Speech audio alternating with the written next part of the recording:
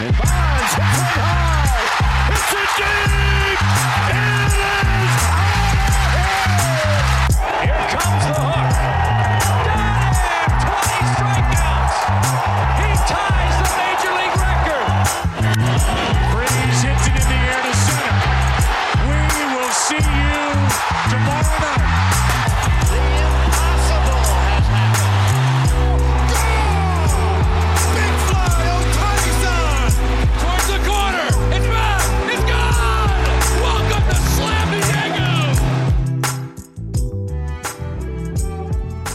Aram, I'm on a heater. That's why you see me in my leather jacket, but I'm also wearing a Dodgers hat because it's Dodgers week on the Just Baseball show. Welcome to it. I'm Peter Apple. That's Aram Leighton, of course. So there was a fire in New York City today, and right outside my window as we're speaking, there are currently fire trucks. So if you hear any sirens, that's what it's from. But you had a little present on your front door, didn't you? Now your head, for all those watching on YouTube, his head, leans back and he's just not happy with New York City right now. Yeah. I just forgot about it. I was like, I'll be distracted by baseball and my friend Peter. And that's what we're talking about. Yeah. So rat front and center, bro. Like I'm on the second floor in my apartment building. I'm used to seeing rats, but it's another thing when you're walking up the stairs and right outside my door at the top of the stairs, I'm walking up and it's just sitting there and it panics and runs towards me. So then I'm freaking out. I'm I'm picturing this thing running up my pant leg or something like that, which is actually my worst nightmare. So I'm jumping around, dude. I was just jumping around, running all over the place. I wish someone could have saw my reaction. And it he was trying to run away from me, but I was trying to run away from it. And we were running in the same direction. And I almost stepped on it. It was horrible. And, I'd seen him outside all the time, but this was the first time, I guess, because of the cold, I saw one, right in our building. And that kind of just opens up a whole new world. Now I know this is possible. And I watched it run away and squeeze right under the front door of our building. And I was like, oh no, it's that easy. So now I'm super paranoid, super, super paranoid. It's just kind of gross. It's New York City. New York's filled with and that's one of the downsides of New York City. It's absolutely one of the downsides. And is there a fire outside? And we hope everybody's okay, of course. But there's some downsides to New York City. Sirens are often early and often. But yeah, hopefully everything's okay with that. But 99% of the time, it's nothing. That's the thing too. I know there was a very tragic fire in the Bronx recently, which was horrible. But most of the time, I feel the sirens are just responding to something so not a big deal. And then it's every morning. I hope that they're not bad things. If it is, it's terrifying. I agree. You never have any idea because you just hear it every single second just flying through the streets, whether there's a siren. I don't know where it's going. We have no idea. But what we do know is that we're playing general manager with the Los Angeles Dodgers today. We're going through some free agency moves. Arm's got some trades on track. This is a team that when I was speaking with our friend Dustin, who's a big Dodger guy, infielder Oral Roberts, he says this team has some more problems than maybe we all think on the surface. Trouble and I in totally paradise. agree. Trouble in paradise. Yeah, there's a slightly trouble in paradise. For starters, yeah, this team won 106 games and was the perennial World Series favorite going into it before eventually losing to those Atlanta Braves who ended up winning the whole damn thing. Now, they won 106 games, like I said. This is a team that consistently, year over year, makes the big move. They traded for Max Scherzer. They traded for Trey Turner at the deadline. But Corey Seager is no longer a Dodger. Their 2020 World Series MVP is a Texas Ranger for 10 years, $325 million. And their ace, they got plenty of aces in Walker Buehler and Julio Urias, but Max Scherzer is a Met. Another guy, Dustin May, a big starter. 6'6" lanky redhead who throws 100-mile-an-hour turbo sinker. He's not due to come back until the middle of the year. Max Muncy, another one of their star players, primarily a first baseman, but can play second base, can play the outfield, can kind of do whatever you want. Swiss Army knife type. And mashes. He's looking like he'll be able to play on the opening day for 2022. They re-signed Chris Taylor. By the way, I had a pretty good guess on that on our TikTok, 4 years. I think I guessed around $64 million. He signed for 4 years, 68 with an option. or something in that realm. Yeah, pretty solid. Solid. And honestly, we were surprised though that he stuck with the Dodgers, right? I mean, I wasn't really I thought he'd kind of have that desire to go be the dude somewhere else. I agree. But I think he's going to be more of the dude now. I think that was kind of the promise. That's what we were talking about, because we thought that someone would just overpay for Chris Taylor because he is a star in this league. Well, on the Dodgers, he was used more as a Swiss Army knife. Does he want a position on another team where he can get, a little bit more of the limelight? But he's still in LA. He's going to sign. I really do think that, we're going to talk about it, but is he going to be the starting left fielder? Is he going to be the starting second baseman? What do you do with Gavin Lux? There's a lot of questions to be answered here. This is not the typical Dodgers team that we think is just going to fly into the postseason with nobody opposed to them. Yeah, what's interesting though is like they're still unbelievably good, as we know. But also remember, Clayton Kershaw, up until he was dealing with some issues with his arm at the end of the season, was really good last year. He was a really big part of their team as well, up until, him going down. So that's a big loss too. Even if he's not prime Clayton Kershaw, if they don't bring him back, which it seems like the writing is on the wall for him to potentially go elsewhere. I mean, that's a big arm to lose too, for a lot of reasons, from a leadership standpoint, but also just from what he was able to do contribution wise for them last year. I think he was really solid and had a really good bounce back overall. AJ Pollock, he's 34 years old. Yes, he was good last year, but at what point does he start to slow down a little bit? That's something that I think is worth considering. He had probably the best year of his career last year, so that is encouraging, but he only had 422 plate appearances. They managed his workload a little bit. Yeah. Let's see what happens with him too. There's a lot of questions. And I think it's important to say, like, we're not questioning whether the Dodgers are going to make the playoffs. We're questioning whether the Dodgers can be what they were last year, because they want to be better than that, right? They want to be better than that. And right now, there's no reason to believe that they would be better than they were last year. And I think that's the most important thing. I think there's more reason to believe that they might take a small step back until they maybe address it, which they have more time to do. And that's kind of what we're here to do. Exactly. And similar to when we spoke about the Cardinals, we're holding the Dodgers to a very high standard. Exactly. Like, for example, when we were talking about maybe some lower level teams, like possibly the Twins, not calling the Twins just some low level organization, but I think just we have different expectations per that team. And the Dodgers, we're going to compare you guys like you should be number one in the power rankings going into 2022. But right now, there are just some questions to be answered. And I think maybe this isn't the number one question, but Cody Bellinger had one of the worst years of his life. Yeah. He was dealing with a right shoulder. He was dealing with a leg injury. This is a guy who looked better in the playoffs. And I think a lot of people are encouraged by what they saw. And then, he's going to get healthier and he's going to be good again in 2022. But the only question is how good, because this should be the starting center fielder for the Los Angeles Dodgers. When you look at Cody Bellinger, what did you see? What do you project for this guy? Because he's impossible to project right now. It's so hard, man. And, it's funny because unrelated to Cody Bellinger, I was talking to a few different minor league guys, a few that I played with in high school, a few that, friends of a friend and whatever, about this specific labrum injury. And a lot of them said, you would think that it's like, if it's your top hand, the hand that does most of the work in terms of really pushing for power, that you'd be more worried about that arm.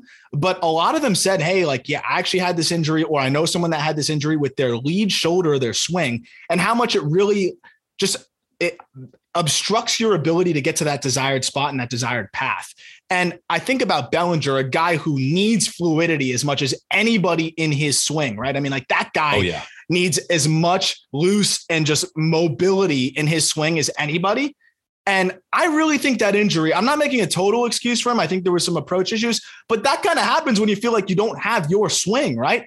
I think he's going to bounce back next year. I'm not saying he's going to be MVP, but I thought we saw some really good things in the postseason that were really encouraging. And, this is a guy that I believe has the mental to be able to work through that, to do what he did in the postseason after such a terrible, terrible year. Like you said, I'm a believer. And it's not like he was striking out 40% of the time. I mean, he struck out a lot more, and that was still below the 30% mark. And I think he's going to figure it out. I think he's going to be all right. And I think having a full year to get right is going to help him. But dude, I mean, he's the X factor, I think, for this team. I think on the offensive side, at least, I mean, this is your X factor. This is a guy that was an MVP that was a negative WAR player last year. You know, like what is he going to be here this year? Anything in between that, I think you take. I agree. I think what we should expect from Cody Bellinger, I don't think that we're going to get MVP Bellinger ever again, but that's okay because MVP Bellinger was freaking unbelievable. He was almost 8 F4. He was almost 8 F4. Like, it's okay if we never get peak MVP Bellinger again, because peak MVP Bellinger is the best player in the league. Can he be a top 10 outfielder in baseball on talent wise? Absolutely. Could we see 35 home runs next year and a 280 batting average? I think we easily could see with that. With plus D too. Oh, dude, that's the most underrated part about Cody Bellinger. Even when he's not hitting, he's still a phenomenal center fielder. I mean, he's really just a phenomenal athlete. You could put him at first base and he'd still be a great defender over there. You can kind of play him wherever. I wish your classic first base / center fielder. Yeah, it just doesn't happen. Guys just aren't that athletic. And just to talk about the outfield, because we mentioned AJ Pollock, I don't think we really need to move around the outfield that much. I mean, we were talking about the Cardinals. We kind of had that, with Bader, Carlson, and O'Neill. That's kind of set in stone. I feel like we have Mookie in right, Belly in center, and a combination of Chris Taylor and AJ Pollock, and that just that's done. That's it. That's the beautiful thing, right, dude? Is like your second baseman is also your fourth outfielder. Exactly. Who can play all three spots well. Like that, they're so set in that regard. That's like dream flexibility in terms of player, being able to mix and match there. So I think they can give Pollock the days off he needs, and they can, put Chris Taylor all over the map. But I think we're going to see him at second base. And that's where the Gavin Lux question comes in, right? Does Lux only play the days Pollock is off? I mean, at that point, you might as well trade him, right? But at the same time, if Justin Turner goes down with an injury, then you're going to be kicking yourself for potentially trading him. So you're in an interesting spot here if you're the Dodgers, because you have a ton of prospects you could trade from. Or do you trade from your 24-year-old, former top prospect who hasn't quite put it together? We're going to get to the pitching, but I feel like we should just stay on course with the offense real quick, because I know you and I talked about it before. What do we think is going to happen with Gavin Lux? Ultimately, I think both of us don't really know. We don't have a strong opinion one way or another, but I think it's fair to say that he's probably not that top 4. He was the number 2 prospect in baseball by a lot of different rankings. I don't know if he's quite that guy. I agree with you. I don't think he's quite that guy, but I still think he can be solid. Yeah. And the way I've kind of thought about the Gavin Lux situation is I agree. I don't think they're going to trade him right now, because if you're the Los Angeles Dodgers, you're Andrew Friedman, one of the smartest GMs in baseball, one of the smartest general managers in all of sports. I don't think that you trade Gavin Lux right now at the lowest value that he's at, right? He hasn't performed it really in the playoffs. He had a 91 WRC plus last year, followed by an 86 WRC plus the year before. Mm-hmm. And if you're worried about WRC plus, just in hindsight, he's just not that good of a player. Like, if you aren't really sure what WRC plus is, basically what a 91 WRC plus is 9% below average. And that's like really at his best. Like, that was his best offensive season last year. Yeah. But this is what I'm thinking with Gavin Lux, because to your point about Justin Turner, they do have Edwin Rios available at third base, and we both like him. He has a ton of power potential. He's got a great left-handed swing. He kind of reminds me a little bit of a Eugenio Suarez in a way. I just think if you give him 500 plate appearances, he's going to hit you a bunch of home runs. Is he the defender? Probably not. But is Justin Turner at the ripe old age of 58? I mean, I'm not calling him 58 as like a mean thing, because he's still one of the premier hitters in baseball, but just not that great of a defender. So you're not losing that much of value if you put in Edwin Rios instead of Justin Turner. But to get back to the Gavin Lux point, I think that they're going to look for a trade. If he has a good first half, I think that's when you then sell high on Gavin Lux and try and maybe bring in a starting pitcher, because we're going to talk about the starting rotation, how it's kind of barren right now. But that's kind of my idea with Gavin Lux. I don't think you can trade him right now. So I think they either just keep him and ride out the Gavin Lux train. He can play a bunch of different positions. We even saw him in the outfield a little bit. Just keep him. And if he has a great first half, then you can look to trade him at peak value. Right now, I don't think you're going to get much for him. Do you? I don't know. What do you think?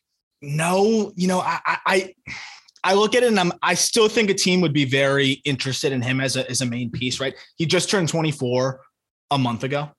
So, he's still extremely young, control until 2027.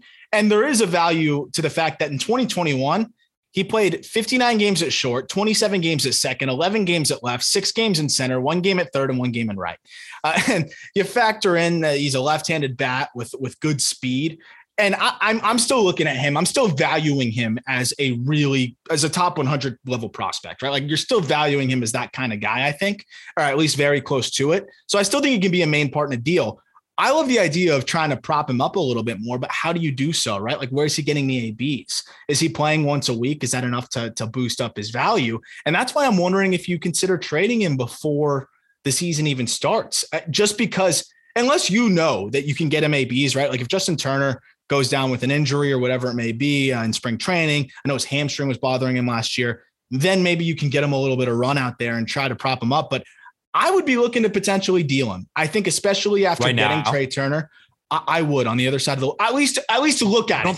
You don't think it's too low of value right now? For example, and I'll compare it to another player who's not really, because Gleyber Torres for the Yankees had an incredible 2019.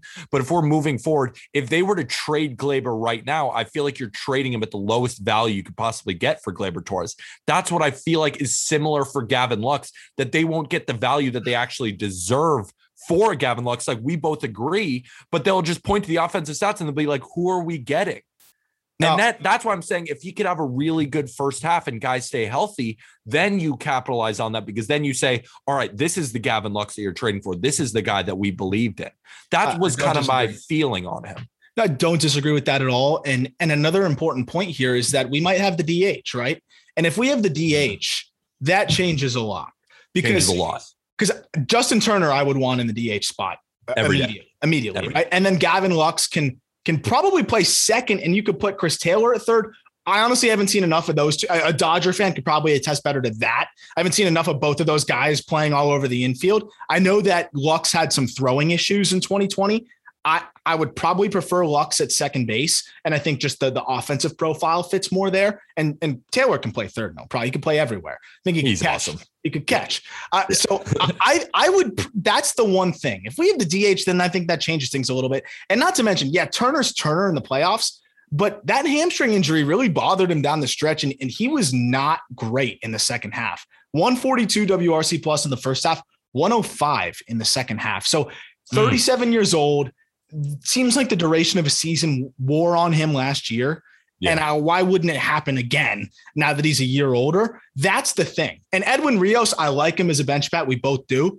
But I would rely on Gavin Lux every day a lot more than I would Rios, I think, just because of all the different things he brings to the table and the versatility. I like Rios as that like backup for Muncy, sick bat off the bench, can spot start, can take the DH spot, can play third in a pinch as well.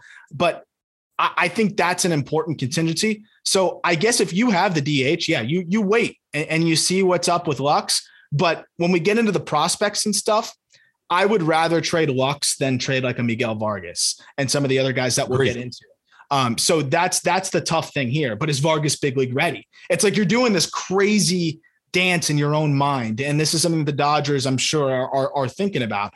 But I think Vargas is as safe of an offensive prospect as you're going to find. And we talked about that in the Dodgers prospects episode. But power, walks, and doesn't swing and miss a lot. I mean, you don't really need much more. And we're going to talk about some of these prospects when we move on to some potential trades that we think that the Dodgers could go with. But, dude, the more I just think about this, the more I think about the infield and how there's some question marks within there with Muncy's potential injury. We think he's going to be ready again for opening day, according to reports, but you never know. They aren't absolutely sold on that. We don't have a lot of experience of power hitters coming back from Tommy John. So I'm sure he'll be fine ultimately, but there might be some time. You know what is making me throw up? And I think it'd make all of MLB fans throw up, especially Braves fans. Oh, Freddie Freeman might sign with the Dodgers. Dude, Freddie Freeman might sign with the Los Angeles Dodgers. They've been the team that's been connected with Freddie Freeman the most outside of the Braves. Think about it. They need help on the infield regardless. Then you could possibly move Muncy over to second base. You could kind of use Muncy in more smarter way. I'm scared because, and I'm not, we're playing GM right now, but it's like the Dodgers are a team that just gets every single superstar. They're the new 1990s, early 2000s New York Yankees. They might just go ahead and get Freddie Freeman and be like, all right, we have some question marks. Not anymore. Yeah. Yeah. And if you're the Braves, you really going to let that happen? Like, geez. Dude, why didn't they sign him before the lockout? What were you waiting for? There's obviously some hesitancy from GM of the Braves, Alex Anthopoulos. There has to be. 100%. And what if the Dodgers? They're licking their chops because not only are you adding a guy like Freddie Freeman, you're taking him away from the defending champs, the team that beat you. You're taking away, arguably, obviously Acuna is their best player, but he wasn't there this year. So you're taking away their best player and you're adding him to your team. It's almost like double. It's like net 2 superstars. That to me is you can't let that happen. You got to find a way. You got to legitimately rent out the stadium if you have to and save up money and find a way, because that's inexcusable, I think, to let him go to the Dodgers, but there's a legitimacy to that. Under the assumption, because that's easy, we could say sign Freddie Freeman, call it a day.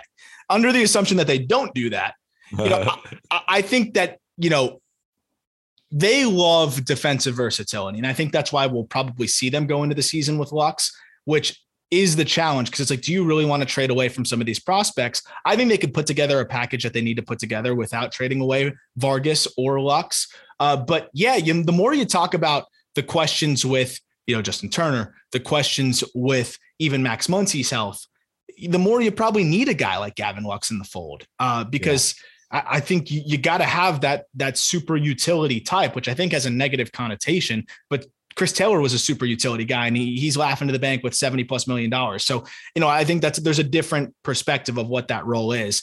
And I think this Dodgers team has too many questions, and you need that Swiss Army knife that can answer a lot of different questions, which is Gavin Lux. So I think for now they're going to have to hold on to him. But if it weren't for that, I would probably lean towards trading him. But I think because of the injuries, you got to hold on to him.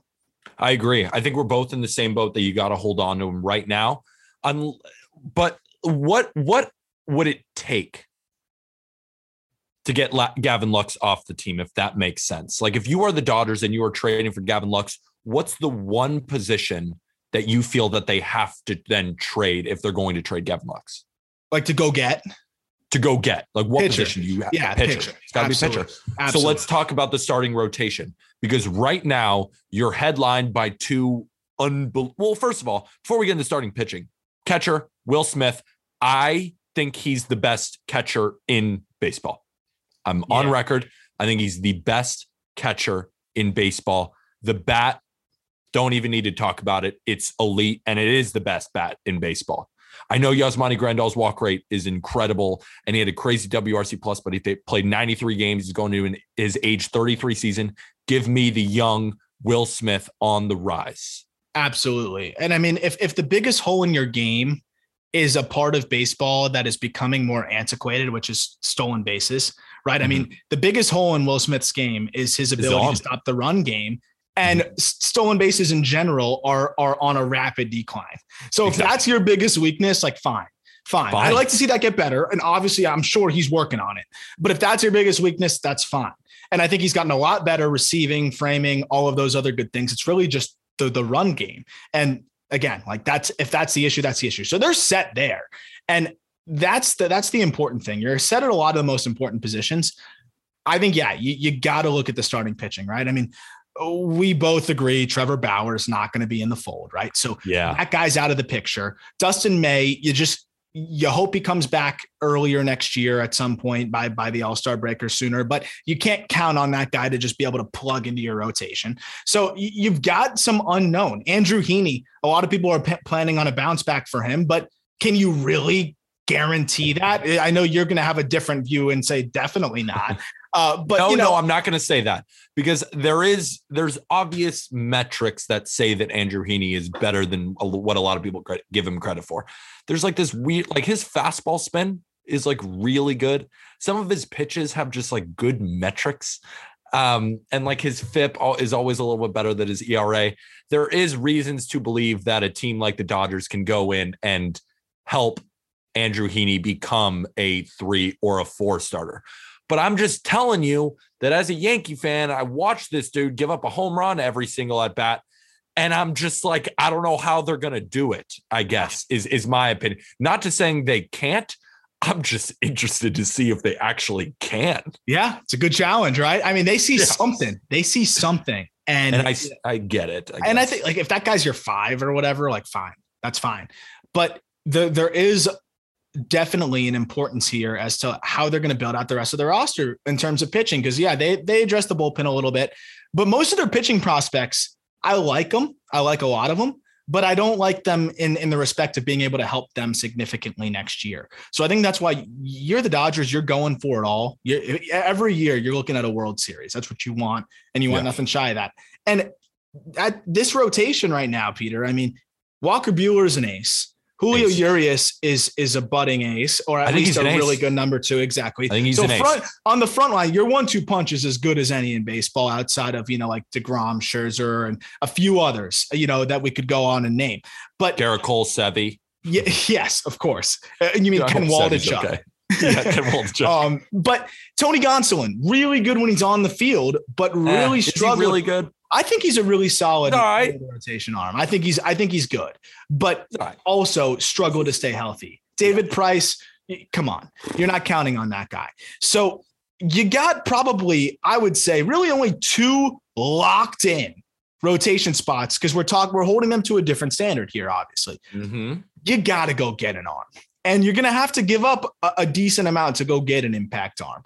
And Clayton, you go through free agent is right there. He's right there. And they offered it, or no, they didn't even offer him a qualifying offer. Yeah. Which scares me because it's like, they were afraid that he was going to accept the qualifying offer. Yep. And it's like, we don't want you for 18. Okay. So that's why Angels signed Noah Syndergaard to a 1-year, $20 million deal, $21 million. And you won't give your guy Clayton Kershaw 18? Andrew, I respect the hell out of you, but what are you doing? They see something, man. And they might be that. The thing that scares me is it might mean that the injuries are worse than, maybe some on the outside may think. Because like I said last year, 22 starts, bro, a 10.65 K per 9. That was his best figure since 2015, when I believe he won the Cy Young that year. So, I mean, like this was somebody that figured it out. He adjusted a little bit. He was using his arsenal differently and was great last year when he was healthy. So that's the puzzling part. Like, how are you not giving that guy a qualifying offer, especially because you would get that pick, and we know what they do with picks. Forearm is a scary injury that usually indicates potential elbow issues. So that's obviously scary. I'm really interested to see what happens long term. I hope that he's healthy and he's able to pitch, and I hope he goes to the Rangers or something if he goes elsewhere. But if they're not offering him money, that tells me at least they're probably looking elsewhere. But would you rather go get Rodon, who has his own injury concerns? Exactly. Right? And at least when Kershaw's velo is down, he's shown that he can pitch still, right? Like he's a pitcher. Rodon, he was blowing it by guys. That's why he put it together. If his velo is down, he's not the same guy. I agree. And he has his injury issues. So if you let Clayton go to get Rodon, to me, that's mindless. I don't know if it's mindless because maybe they just think that Rodon's injuries aren't as prevalent as maybe Kershaw's are. And maybe they think that they can keep Rodon healthy under the right management. Maybe not. I don't know if that's a good enough reason to sign Rodon over Kershaw. My thing is unless there's an injury thing, unless you see something terrible in his medicals, which I don't think they do, but I think it might be telling that they haven't signed him yet and that they didn't offer the qualifying. Do you think they think that Kershaw's completely on his way out? Because then I don't know why you don't re-sign him to a qualifying. I think so. Like, I think they really think that there's going to be a big time decline. I think they think there's going to be a big time decline because why else would they not tender him an offer, right? And I think that they gave Andrew Heaney $8 million. Yeah, that's what I'm saying. right? And money is not normally a huge issue for them. So obviously, we don't have to talk about luxury tax because currently their payroll is at 215 million. The luxury tax is like 180 million or something. They don't care. They'll go. So we can spend all the money that we want. Yeah, but clearly Kershaw wasn't worth it for them. So what I do get though is they want probably some more, I guess, sureness, for lack of a better word, in terms of being able to be on the field. Because again, Gonsolin comes with some injury concern. Heaney is unknown, and Price shouldn't even be considered in the rotation, in my opinion. So I'm going to make a trade, I think, because again, Rodon has the injury issues. Like who would you sign at this point then in free agency? I think you got to make a trade, right? You could go with Yusei Kikuchi, and these are just some guys we've been talking about on every single pod because of our starting pitcher rankings, 13 of the 15 are signed. Yeah. And then on the outside, you have Kershaw, Rodon, and Kikuchi. And after that, well, we do have another guy. I mean, would they want to do a Zach Greinke reunion? I mean, the dude eats innings. I think it's possible. We talked about it before. That's the one I actually kind of like, man. Like he's got the familiarity there. And that's important to a guy like Greinke who, likes to be comfortable in that environment. He had so much success there. It's a stadium that he was fantastic in.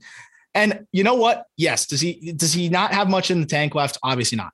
But the interesting thing is that he was fantastic in his final start of the season in the postseason. He was. I really think this dude could give you 160, 170 innings with a low 4s ERA and just anchor the back of your rotation. Is that somebody that's a star? No, but I think he can hold it down until you get some of your. Yep. Better than Tony Gonsolin, in my opinion. And then you can wait and make the trade if you really need one at the middle of the season. I think Gonsolin can be better. I really think Gonsolin could be good, but he's just an eye test guy for me. I don't think he's got anything really in the tank that makes me think, oh, he could be a 3. I just think he's a back end guy, maybe a bullpen guy, especially in a Dodgers rotation where you are a perennial World Series team. Like, do you want Tony Gonsolin towing the rubber in Game 4? No. No, not really. No, not at all. But not at all. Not at all.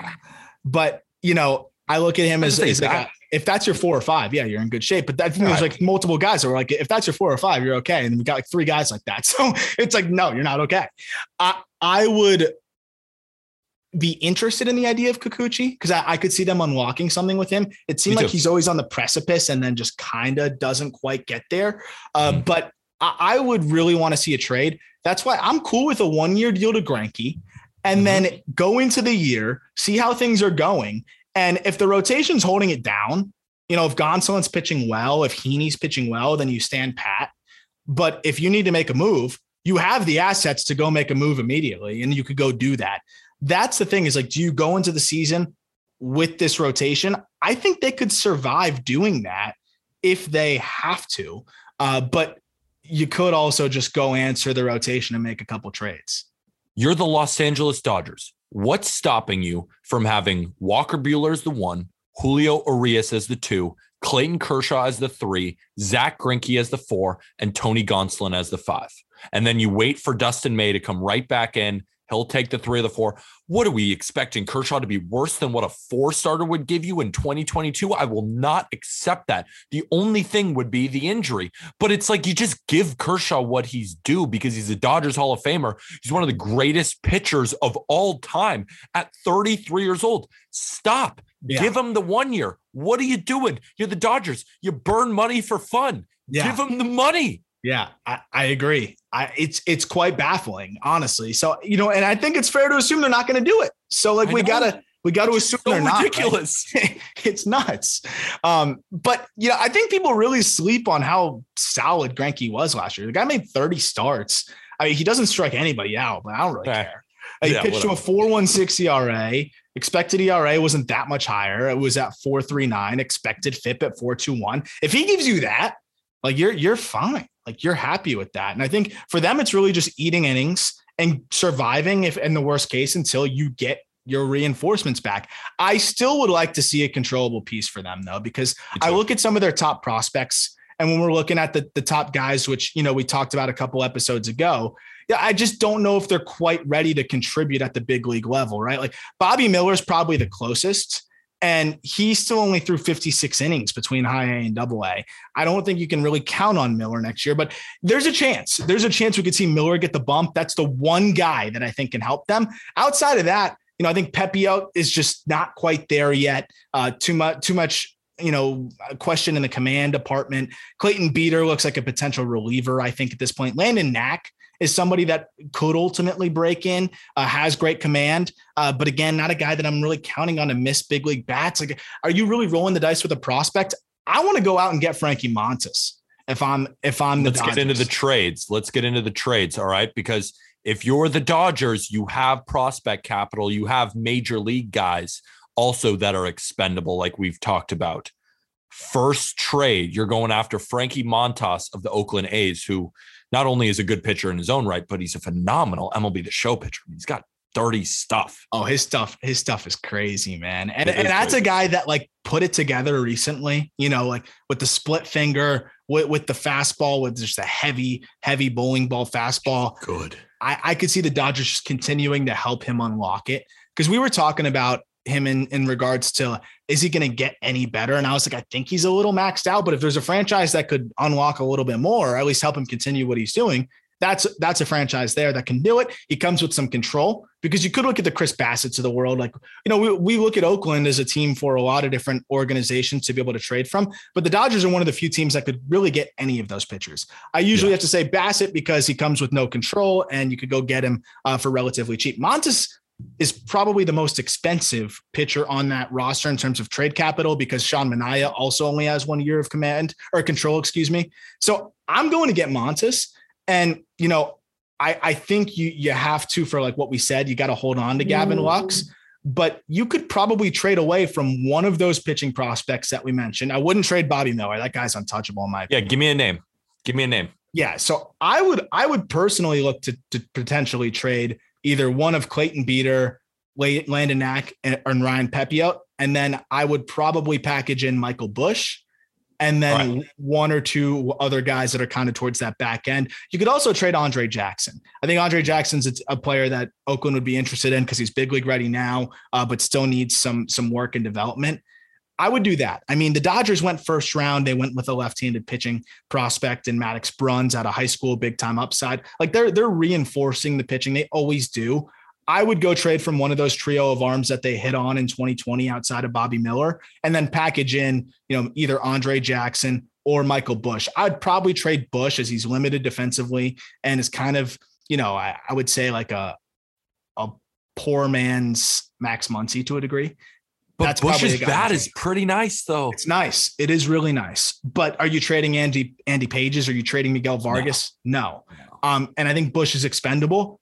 Yeah. I think that's a guy that Oakland would love. He gets on base a ton. I know Billy Beane's not there anymore, but he's just like that classic, like high on base percentage, high floor guy that can hit for power, that I really could see, being a good piece for them. And then you go get a couple other really solid pitching prospects in that deal. I think that could get it done for Frankie Montas. And this Dodger system's still fantastic after that. Like they're still great.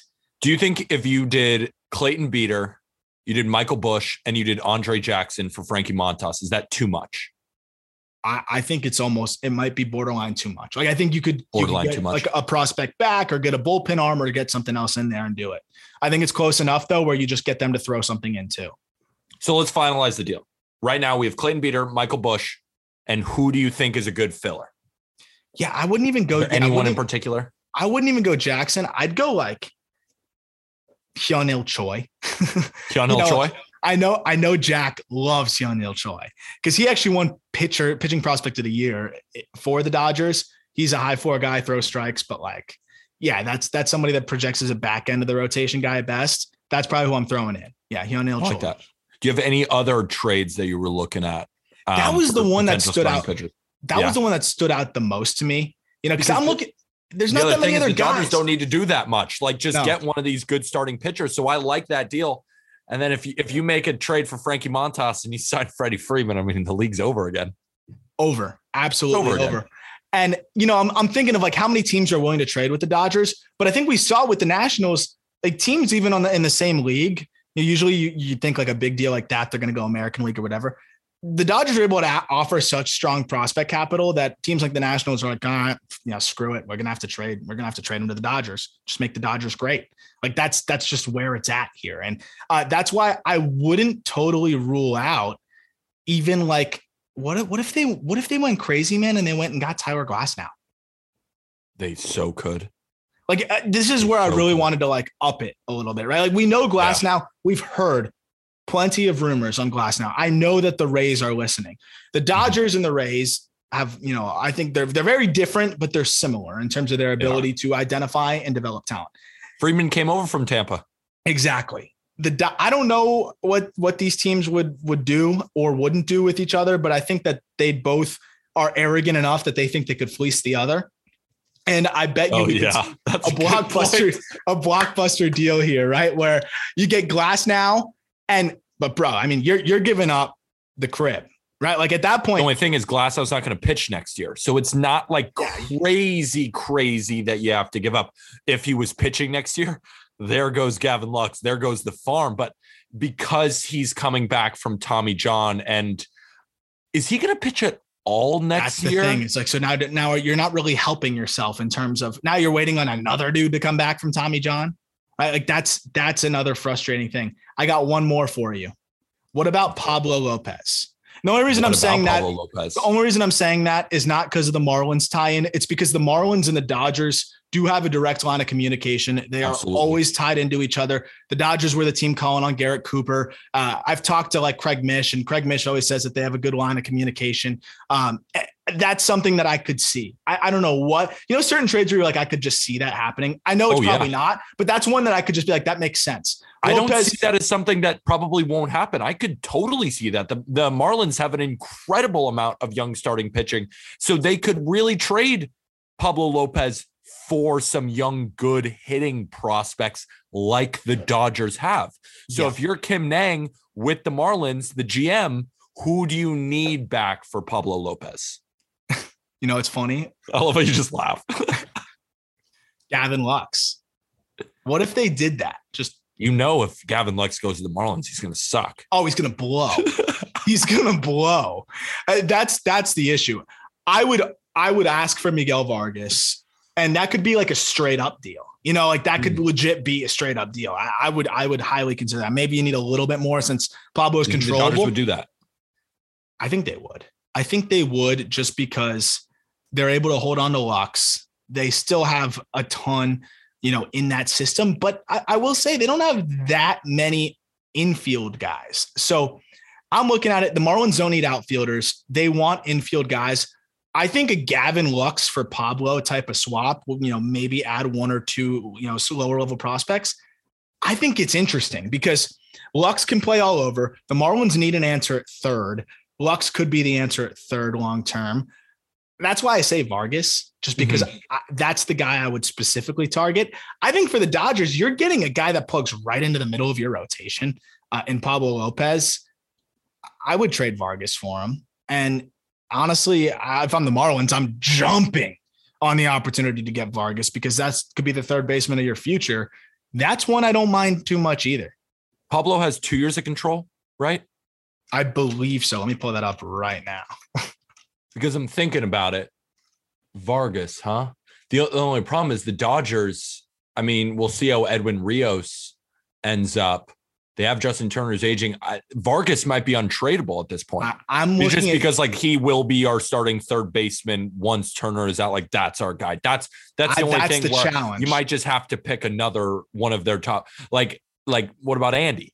3 years of control, including next year. 3 years. Okay. Yeah, I mean, that's a lot of control. That's a lot of control for a really good young starting pitcher who's emerging. He's a good starter, Pablo Lopez is. So what about Andy? It's funny. I look at the Dodgers, and something that the Dodgers do often, and I think would work really well with the Marlins here, is like a 3-team trade. Because the Marlins could, Andy Pages is someone I would trade in 2 seconds if I'm the Dodgers. I love Pages, but that's a guy that I'm okay with dealing, just because of their system and everything they have out there with the outfield and at the big league level already too. Yeah, but you said the Marlins don't need outfielders. No. So that's where the third team comes in. So you do a 3-team trade and you get another team in there that can get the Marlins the infield prospect or big league infielder they need. And Pages goes to another team because just about every team in baseball would want an Andy Pages in 2 seconds. That's what I think we could see happening. We saw the Dodgers do it in the Mookie Betts deal. It's a way to kind of get things done. I could see a 3-team trade, but ultimately the nutshell is that the Dodgers part with Pages and they get Pablo. I think that would make a ton of sense for them. I agree. I like it a lot. Okay. All right. So let's say they don't get Kershaw. So if you're the Dodgers, are you preferring to trade for Frankie Montas? Or are you preferring to trade for Pablo Lopez? Because more than likely both won't happen. There's just 2 different ideas that they could go either way. More often than not, they're not going to trade for both of them. So if you're the Dodgers, who would you rather have? Pablo Lopez or Frankie Montas? That's a great question. I think we should poll that. We should poll that. When we put the episode out, I'll pull it on our Twitter and go to our Twitter at Just BB Media and vote on that, because Montas has 2 years of control. Yep. But and actually Lopez is younger, which is funny because he's one of those things that it just seems like Lopez would be older. He's not. You think Pablo Lopez would be 30, but he's 26. Yeah, he's like extremely young. Another year of control, but Pablo does have some injury history. I wouldn't say it's extensive enough to where you're like really, really worried about it, but it is there. It is there. It's enough to think about it. So I think I couldn't even answer that, right? I love Pablo. I'm a little biased, but I think Pablo is the safer option. Montas could be a guy that, they unlock a little bit more, and he's a freak show, and he ends up being the number 2. I think the ceiling for Montas is too scrumdiddlyumptious. Yes. To go. I'm going Frankie Montas. I'd rather have him than Pablo Lopez. But then again, that's not a disservice to Pablo Lopez. No. It's just credit to Frankie Montas because I believe the world out of this guy. I think he could potentially be a 2 in a rotation. I think he's got just bravado. He's just got a thump. And he's also not a guy who I think shies away from a moment. He's not a guy that's overextending himself. He's not a high effort guy. Frankie Montas is a guy who just climbs onto the mound and just kind of throws pellets there, and it's not high effort. I don't think he's a guy who's going to struggle with injuries like a guy like Pablo Lopez has in the past. Give me Frankie Montas. But again, I'm a big fan of Pablo Lopez. I take them both. I think both of those are really good options. And the Dodgers are the type of team that could pry a Lopez away from the Marlins, easily could get a Montas away from Oakland. If they're able to hold on to a lot of what they got of their main dudes, I think either of those deals are money. And what I like about both of those guys is that they still both have, I wouldn't say Pablo has the upside that Montas has in terms of because Montas, yes, he's 28, but his pitching age is much younger, right? This was his first year throwing over 187 innings, or over 100 innings, through 187. His pitching age is younger, and he's going to continue developing. And just like we saw Chris Bassett in Oakland turn into the best version of himself at 32, Montas has 3 years to get to that point. He's still 28. So really, I look at him and I'm like, he could easily keep getting better. And I look at Pablo though, and I think he could get a little bit better too, though. I do think that he has some upside to be like a high end 3 versus more of like a middle end 3 right now. There's definitely a little bit more in there. He's 25. But yeah, I'm 25, not 26. I think he's 26 now, actually. He's right there. I thought I checked this morning. I thought he was 26. I think he just turned 26. But okay. Yeah, no, I think you are right. You know more about the Marlins than me. I think I legitimately think everybody is 25 on this team but now Pablo just turned 26 and Sandy just turned 26, which is nuts. Sandy's so good. I like that deal. Is there anybody I'm thinking who else? There's not that many teams that are willing to trade pitching. You got to go look at a team that could go to the Reds and you could say Sonny Gray or Luis Castillo, maybe. I wonder if the Guardians would trade away any of their young starters. Sonny Gray. I would love Sonny Gray on that. Yeah, I would love Sonny Gray on the Dodgers too, but we saw what Sonny Gray did for a big market team and we saw that backfired. I'm not saying the Yankees and the Dodgers are similar, but is there something where he goes to a big market and doesn't provide the value? Because we saw him go to Cincinnati, even in Great American Ballpark, still perform pretty well because, I don't know. That's unfair to say that the pressure is what separates Sonny Gray from being from great to mediocre. I think it's a fair question. That's just what we have. That's what we have to go off of so far. I think it's a fair question. I think it's a more than a fair question, but maybe he worked through it and that's something that I think they'd have to figure out. But I like the idea of Gray. He's cheap, 2 more years of control, I believe. Castillo, you'd have to give up a lot. But yeah, I don't know if I'd like the price on Castillo when you could go get a Montas, who's kind of similar. I think kind of similar, honestly. Not as much of the track record, but pretty similar. And when we talk about track record, last year was a roller coaster for Luis Castillo anyways. Yeah, I would probably prioritize Montas and Lopez. I would take a look at Sonny, but I would take all of those over anybody on the free agent market, I think, right? I would too. I mean, you have Rodon and you have Kikuchi. I would take Montas over both of them. So let's say we add Montas to that equation. Now you got Walker Buehler, Julio Urias. Then you throw Montas in there. You got Heaney. Good three. It's fantastic. And then you got Heaney and Gonsolin in the back end, which is fine until you get Dustin May back. No, but we signed Greinke for them. Okay, so we did sign Greinke on signed Greinke. Okay, I'm cool with that. We signed Greinke. Because you know now what? This trade. Now the question is, Andrew Heaney or Tony Gonsolin? Jeez. Yeah. Gotta give Heaney the shot. You got to give Heaney the shot, I guess, right? Yes. But even if we don't sign Greinke in this instance, we're going to sign him. But just in the hypothetical that we don't. Okay. Buehler, Urias, Montas, Heaney, Gonsolin is fine. It's fine until you get back. And then you get back May. Totally fine. That's really fine. And then Bobby Miller might be ready by the end of the year or by the All-Star break. I don't want to speak for you, but I think we solved it. Yeah. I think we did it. You might not even need to get Greinke at that point if you believe in Bobby Miller. Well, you can still believe in Bobby Miller, but still sign Greinke to a 1-year, $15 million deal. They don't care about money. Yeah, it's true. And he can go into being a long reliever and a spot starter after. Yeah, it doesn't matter. You can just throw him in the bullpen. He'll throw a 58-mile-an-hour eephus. He doesn't care. Yeah. It's an 84, I think. He doesn't. Yeah, he's a good inning eater, spot starter guy. And he'd probably love to end his career with the Dodgers in LA. I agree. You can't have too much pitching. I would do that. I would do that in 2 seconds. So I think we got that. And then we should probably, before we end it too, rehash the offensive side, right? So, something we haven't talked about, the bullpen. And I think for a good reason, this bullpen is electric, dude. Yeah, it's kind of I know they're going to lose Kenley Jansen. They're going to lose Joe Kelly. But Blake Trinan might be the best reliever in baseball outside of Josh Hader. This guy has one of the most unhittable pitches in the history of baseball. It's so funny hearing Jeff talk about it. Listening to Jeff Conine talk about it, because he's just we recorded right after one of the early playoff games with the Dodgers, and he's just like, what the hell is that? He's like, I never had to see that shit. And he's just, and it's not like Jeff played 50 years ago. Like he was part of the Mets team that collapsed in 07. Like he played pretty recently. And he's just like, that's different. Like, that's just not even real. Like, that's just ridiculous stuff. You got Gratterall. We're talking Daniel about Hudson. Turbo sinkers. They got another one of them. They have two turbos. Twin turbos. And then they got Daniel Hudson.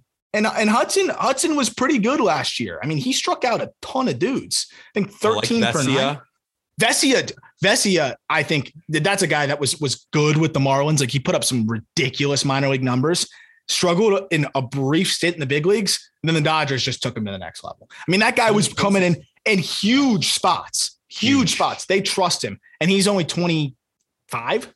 So that's a guy that's only going to get better. Bickford was kind of nasty. I like Bickford. Yeah, Vesia is 25. They still have Bickford.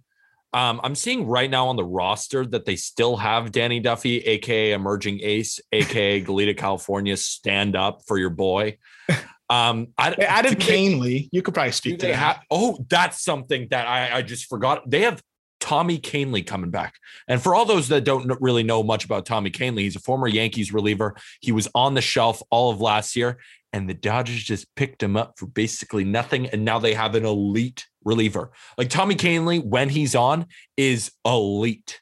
And now that they just have him thrown back there, they don't even care. He'll replace Kenley Jansen if healthy. He is that good. And Brewster Gratterall is a ticking time bomb if he can put it together. Right? Like, he throws a bajillion miles an hour. How does he only strike out 7 per 9? I think he throws one pitch basically. Yeah. And I think guys, I mean, it's not a fastball. I can't call it a fastball. It's like your classic. They eliminate the upper part of the zone and they're all looking down. But regardless, I mean, that's still a freak show that could put it together. And he still was a guy that ate some big innings. So their bullpen's fine. And Andre Jackson, I think, could slide into there too. And I really like his fastball changeup combination. Jackson could be electric back there too. So they're fine. They still have Shane Green. I think they still have Shane Green, former closer. I mean, he's still a guy. Do they still have Shane Green? I think he's a free agent. He's a free agent. Why is he on this roster then? I don't know. I'm almost positive he's a free agent, but he could come back. And I think another area besides the bullpen, because I don't even think we're adding any bullpen pieces, even though there's about 1 million. I mean, sign Ryan Tepera. There you go. Andrew Chafin. Yeah. Why not? They could. But they have money. Like, why not? Yeah, non-essential. So the bullpen's straight. The bench. I'm a little bit worried. This is a team that in the World Series, Steven Souza was getting at bats. Yeah, that was like that's a disaster. That's a disaster. Like I know they've used guys like Zach McKinstry, who was okay, but then he went down with an injury and then he came back and he was just not the same player. Could he bounce back potentially? Luke Raley is a guy,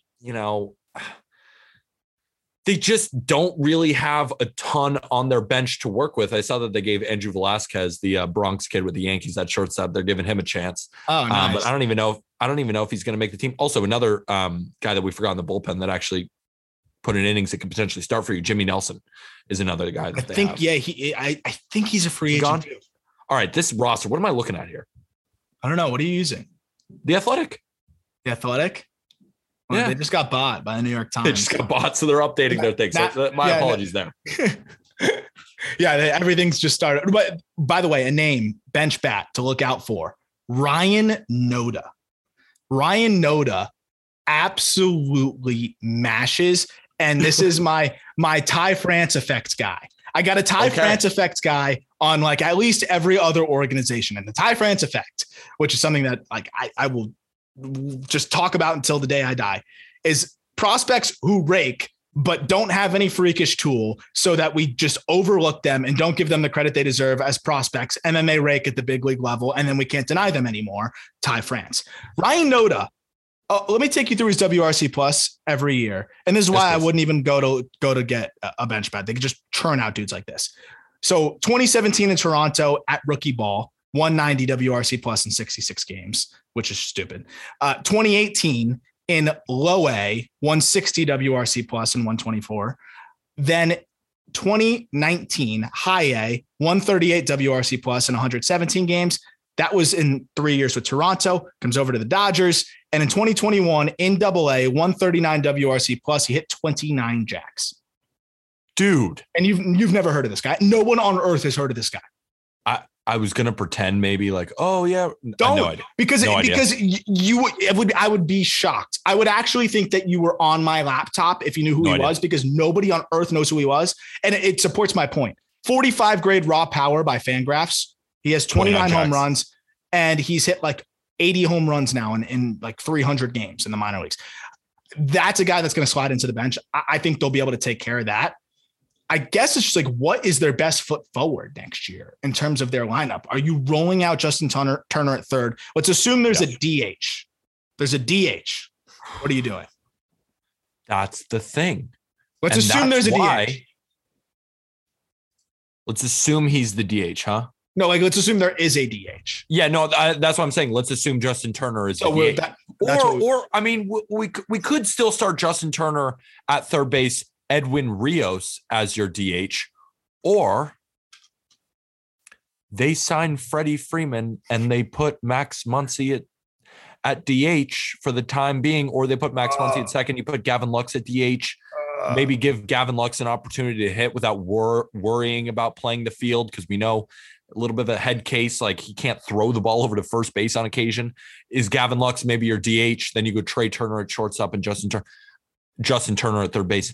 Dude, they might sign Freddie Freeman. Like, we have to start wrapping our mind around that. And as baseball fans, we don't like it. But as the GM of the Dodgers, as we are right now, we're doing it. Like, we're doing it right now. And because that's what the Dodgers do, and that's what they should do. And it's not that they're just getting another superstar to just plug in. Like, they need an infielder right now.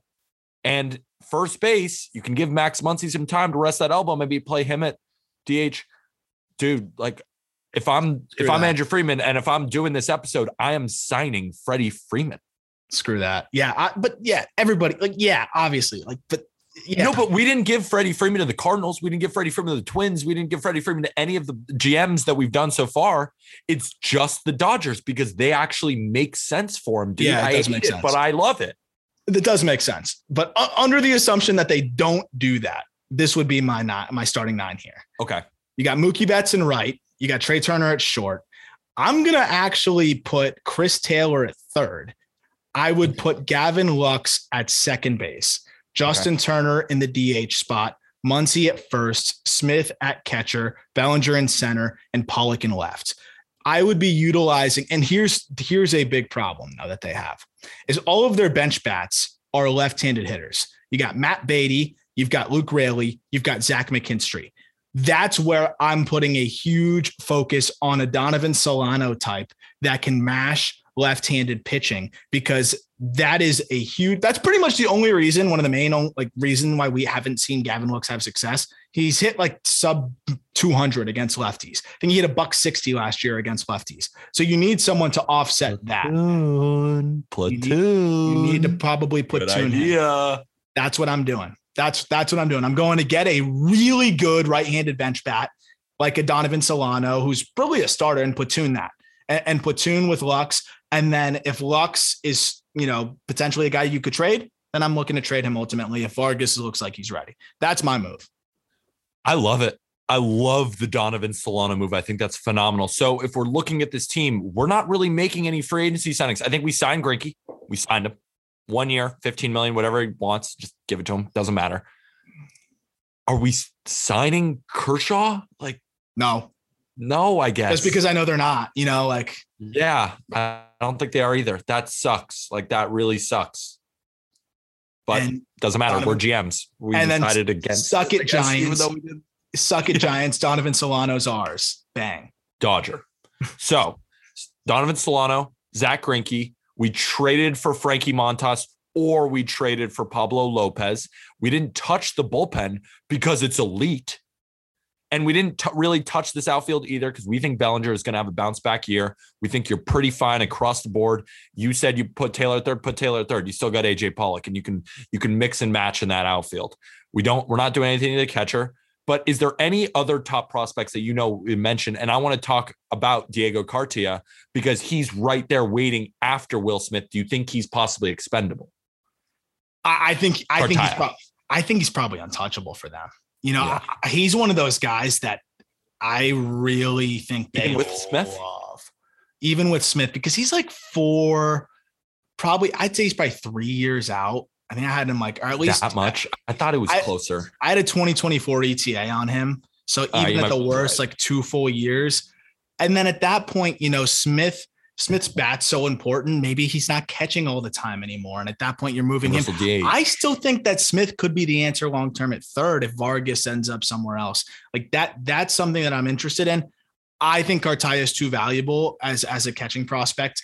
I think that he's probably untouchable, especially if he continues to develop the way we think he can behind the dish, because you might want to lengthen Will Smith a bit more. And I think we might see him, not as much behind the dish day in and day out. And also, I think we got to look at the last thing too is backup catcher. Austin Barnes was miserable last year. They need probably a better backup catcher. But that's something that I think is pretty easy to address.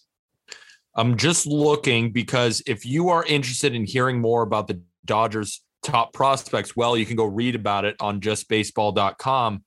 But what episode number did we do Dodgers top 10 prospects? Because it's in here somewhere. Off the top of my head, my guess is 117, but it's not. So, because I just looked as I was saying that like an idiot. But I think it was earlier than that. Did you guys do it before the season ended? No way. That would be outrageous. 113, episode 113. Oh, facts. There it is. Episode 113. Bang. Top 10 Dodgers prospects. If you want to know more about the farm system, you can either read about it on justbaseball.com or check out episode 113 of the Just Baseball Show. And I'd like to end it with the reason I'm wearing a leather jacket. I said at the beginning of the podcast that I'm on a heater. Bro, He's on a heater. 9-1. Saturday, we went 4-1. Sunday, we went 5-0, and we're all over this national championship, which who we starts got? in about an hour and a half. I'm on Bama +3. I took their alternate spread -3 +150. Love it. I mean, Corey Books. You're going to give me plus for the best coach ever in Bama? Like, And the thing is, sign me the up. smart bet, the sharps are all over Georgia. The public is all over Alabama. Normally, I'm like, all right, I'm siding with that. I'm staying away from the public. I will never, ever, and this is coming out after the national championship, I will never, ever bet against Nick Saban as an underdog. Are you kidding me? yeah, what the? I mean, Never. I don't care if He already made a 100% the joke of public. it last time. He was he was just the underdog, right? Against Georgia, and he made a joke out of it. +6.5. +6.5. They won by 20 or something. Now they're +2.5, +3 on some sites. Give me Disrespectful. Bama. Disrespectful. And also listen to this bet. Over 52.5, longest touchdown. That's going to happen. All right, I'm in. I'm excited. Lucas Oil Stadium plays fast. Plays fast. That's a thing. I read that this You morning. gamblers are It plays freaks. fast. And I It plays gamble, fast. but that's like it plays fast. Like it's a Jameson Williams, putting these green. guys It's a are putting going to have days. It's a putting green. I love that. They're playing on an actual putting green. So go check that out on justbaseball.com. You also have an article that you just dropped about some top prospects. Yes. Most impactful or prospects that can make a big league impact for every AL team. I'm working on the National League side of it now, but basically for every team who could break in and help them win ball games at the big league level. Some are big names you may know. Some are more underrated names you might not know. So I think it's a pretty fun, informative article, and I had fun writing it. Amazing. I read it as well. I liked your shout out to Hayden Wesneski on the Yankees. Oh, yeah. Got a fastball slider combination that can play in a bullpen right now. But I think with the team, let's go over it one more time. We have AJ Pollock in left. We have Cody Bellinger in center. We have Mookie Betts in right. We have not Freddie Freeman. Not Freddie Freeman. Just because we have to challenge ourselves. I think they're going to sign him. I don't. Think about it. But all right, we won't put Freddie Freeman there. We'll put Max Muncy there. Then we're going to put Gavin Lux at second base. We're going to put Chris Taylor at third base, and we're going to put Trey Turner at shortstop. We're going to have Will Smith at catcher. Then the rotation. We have Walker Buehler, Julio Urias, Frankie Montas, Zach Greinke, and Tony Gonsolin. And Andrew Heaney, I guess. Battle it out, boys. And then Dustin May is going to come back midseason, and the Dodgers are probably going to win the 2022 World Series unless the Giants, their rival, has something to say about it. So that's all we got for you. I'm in. I like it. I know Dodgers fans in the mentions are going to be saying, how could you even displace Tony Gonsolin for Zach Greinke? Let them battle it out. We'll see. Let them battle it out. We'll see. And with that, thank you, everybody.